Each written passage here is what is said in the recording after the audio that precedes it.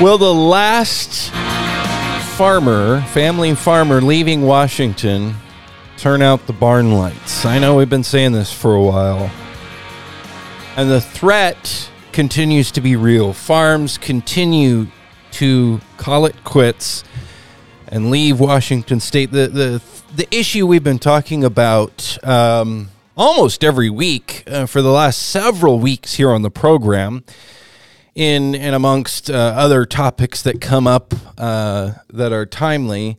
But our theme these days has been the issue of labor. And don't worry, we're going to be getting to buffers as we go through the summer, that issue that continues to be in the state, and a lot of other pressures, water, adjudication here in Whatcom County, other things across the state. We're going to be covering all of this. But the point is to look at the sum total of the pressures facing farming in Washington State. And we can talk about one issue at a time, but the reality is we need to add those all up.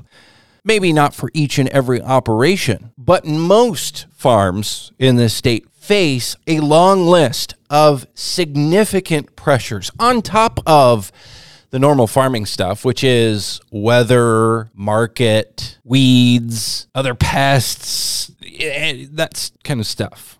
But the issue we've been talking about recently is labor and finding enough people to get the work done. And then on top of that, the way our government, as well as the way that activist groups and even public perception has interfered with that to actually make it harder and make things worse, not just for family farming in Washington State and access to locally grown food here in our region, but also has made things worse for the workers themselves. And, finding enough people is hard enough as it is. A lot of farms can't. One of the lifelines, we've talked about this many times on the show, and this is the Farming Show, by the way. I'm Dillon Honcoop here on KGMI. Glad you're here this morning.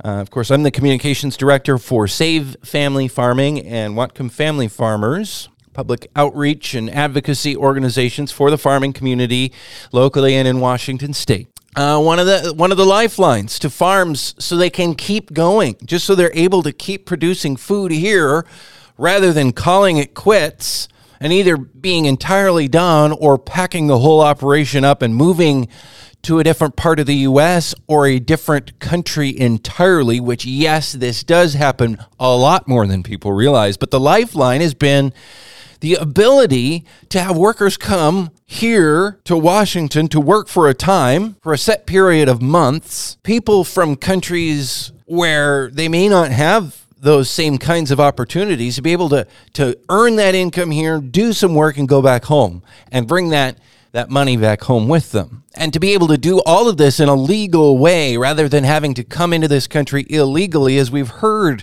so many stories about people going through that dangerous process to do that, and all the other issues that come with that, and all the other issues that are happening on our southern border in particular. It's this guest worker program. And now, on top of all of the pressures that we've already talked about with that program, the costs included in it, paying for the transportation for those guests as they come to work here, paying for their housing, paying for so many amenities and things that they need while they're here, complying with very strict rules, paying a minimum wage for that folks that come here as guest workers that's significantly higher yet than our already increasing state minimum wage that applies to all other jobs. So all of this is part of this program. Farms are still they're putting up with the additional scrutiny, expense, hassle, and all of that just because they don't have any other option but to close up shop. And now our government, in all of its wisdom, is adding huge increases on the fees that they charge to farmers, and making an issue out of this and shedding light on this problem and calling for change and a different perspective. was Enrique Gastelum. He's the CEO of Wafla, formerly with Washington State Farm Bureau. He's been a frequent guest here on the program. He had an opinion piece, an editorial in the Seattle Times recently talking about this, and he joins us on the program right now. Enrique, talk about what's this fee? In the headline, you talk about an asylum surcharge on these visas for guest workers. What in the world is going on now? Yeah, pretty crazy, Dillon. Thanks for having me on. So when farmers are using the H-2A program, they pay for what's called an I-129 to bring with USCIS to petition to bring workers up to the United States, right? This is USCIS fees that they charge to, vet the workers, make sure people are coming legally, and then from there the visas are issued to the workers based on whatever number of workers were approved in your job certification. And so USCIS, to their credit, they haven't increased fees for a very long time. And so we knew this was coming out. This proposal came out in January of 2023. When we read it, and many others in the ag industry read it, we were quite shocked. The fee increases to farmers that the farmers would pay for these petitions were going to range in increases of 150 up to 200%. One of the most shocking parts of the proposal included a new what they're calling an asylum fee. So you have this group of seasonal employers, agricultural employers, who have been told for a while, we want you to hire a legal workforce. We want you to make sure you're screening your people to make sure they're allowed to be here in the United States. And so you have users of the H-2A program being told, we're going to charge you 150, 200% over what you're getting. So this asylum fee was an additional $600 charge on top of the either $500 or $1,000 fee they were already going to have to pay just for the work visas to help the United States government cover the costs that they're claiming it takes them to process all of these asylum seekers at our borders because they have no funding from Congress to cover this. And with, we saw the surges over 2022, 2023 happening at the border where people are claiming asylum. And so Department of Homeland Security through USCIS came out and said, well, we want you employers that are hiring a legal workforce to meet your seasonal needs and provide food security to the United States. Because you guys have, and they actually used this wording in their rulemaking, you guys, because we ran all your farms, and because of the gross revenue that you are all earning. Now, they took into no account what the actual profit or the expenses are of these farming businesses, but they said because of the hundreds of millions of dollars in gross revenue receipts, you guys have an ability to pay. So since you have an ability to pay, we're going to have you guys pay for the asylum program at our border so we can process these folks that cannot pay for themselves. And so many of us had a lot of concern with that. And how are the people who are following the rules, following the law, and are doing good things, the good guys in the story? Why are they the ones shouldering the burden, being essentially punished for something that is entirely outside their control and has no bearing on what they're doing? It's absolutely bonkers. Okay, here's a government program, the H-2A guest worker program, and we've talked many times about all the scrutiny, all the fees, all the costs, and that is burdensome, and that's already a reason why smaller farms have a harder time accessing this, which is an inherent inequity and a reason why farms continue to get bigger, because a bigger farm can manage this better.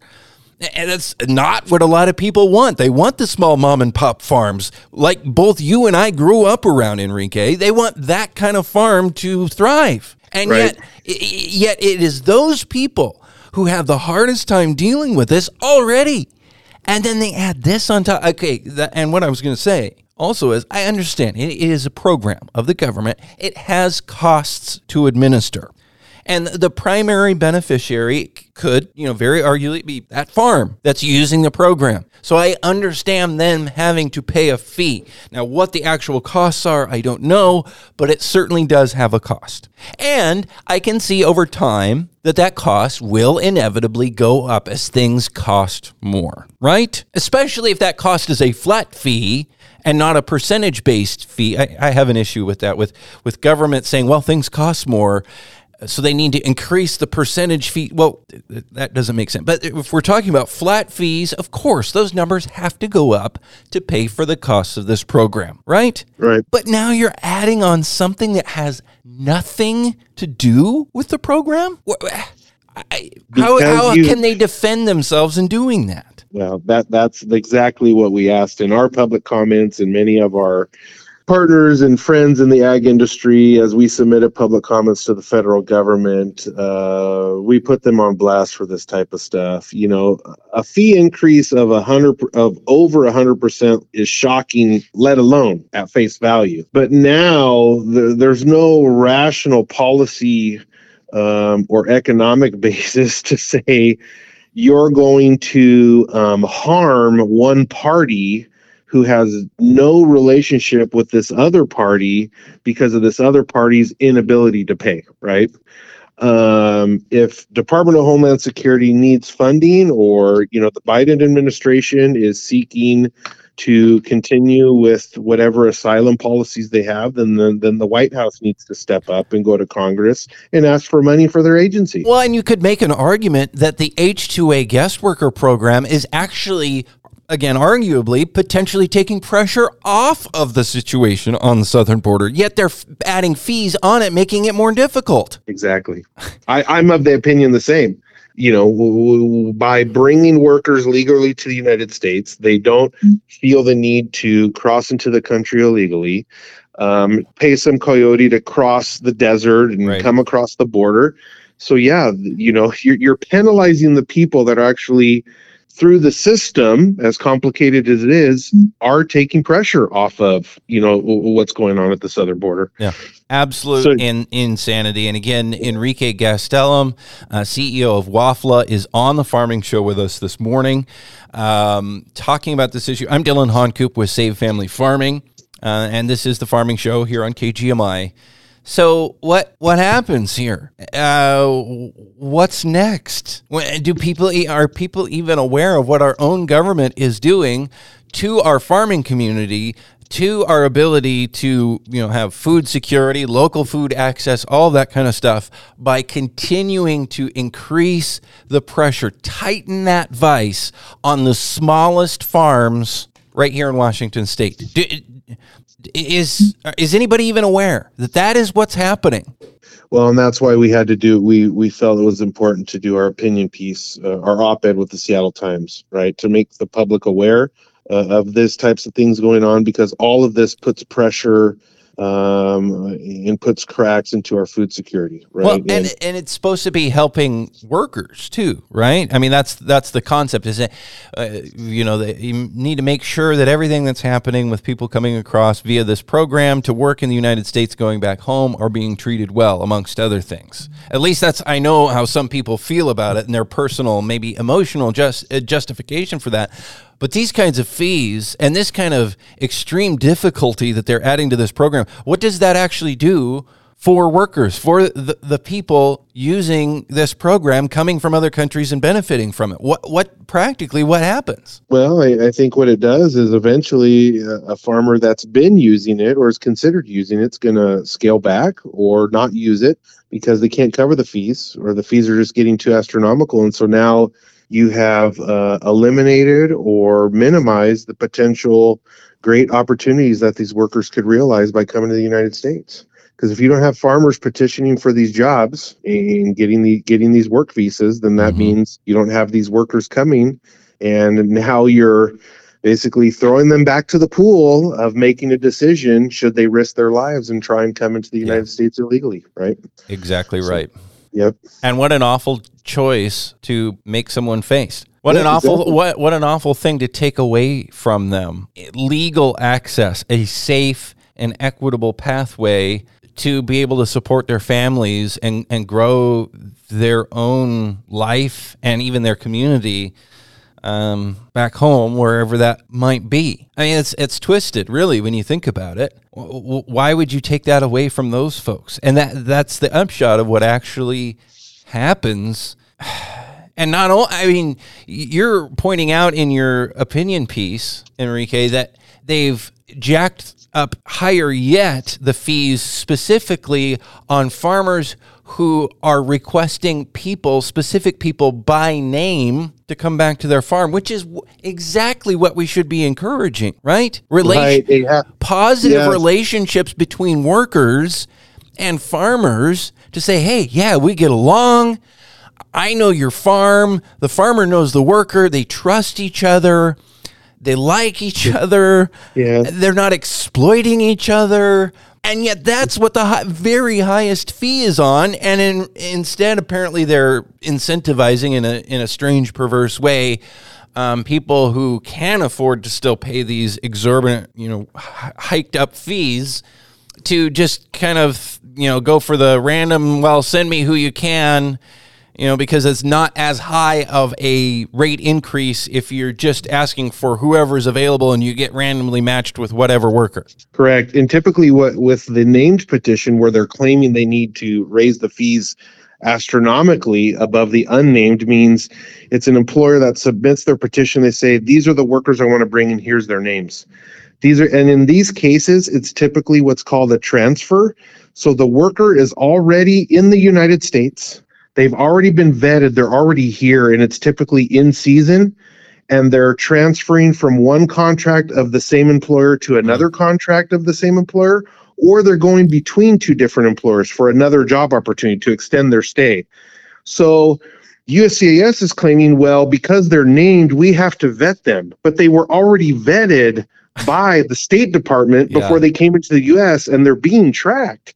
And so this astronomical that they have to go, and there's nothing in policy that's mandating them through Congress requiring them to do these checks of these people, right? And so again, it's just bad policy, bad way to run government, and poor justification for these fee increases. Just a couple of minutes left with you. Again, this is The Farming Show. I'm Dillon Honcoop with Save Family Farming. Enrique Gastelum with Wafla is with us, talking about his recent editorial in the Seattle Times, talking about this issue, this new insane additional fee on people who are hiring guest workers, and the process of that, as we've just gone through and explained. What feedback have you gotten since this went public recently in the newspaper? Is anybody out there starting to open their eyes to the real problems here, and not these, in often cases, boogeyman problems that other people with an axe to grind and a different political motive have been trying to drum up around this issue? Yeah, we have actually some of the stuff. I think by us getting that placement in the Seattle Times, it made us known to some other large national news outlets.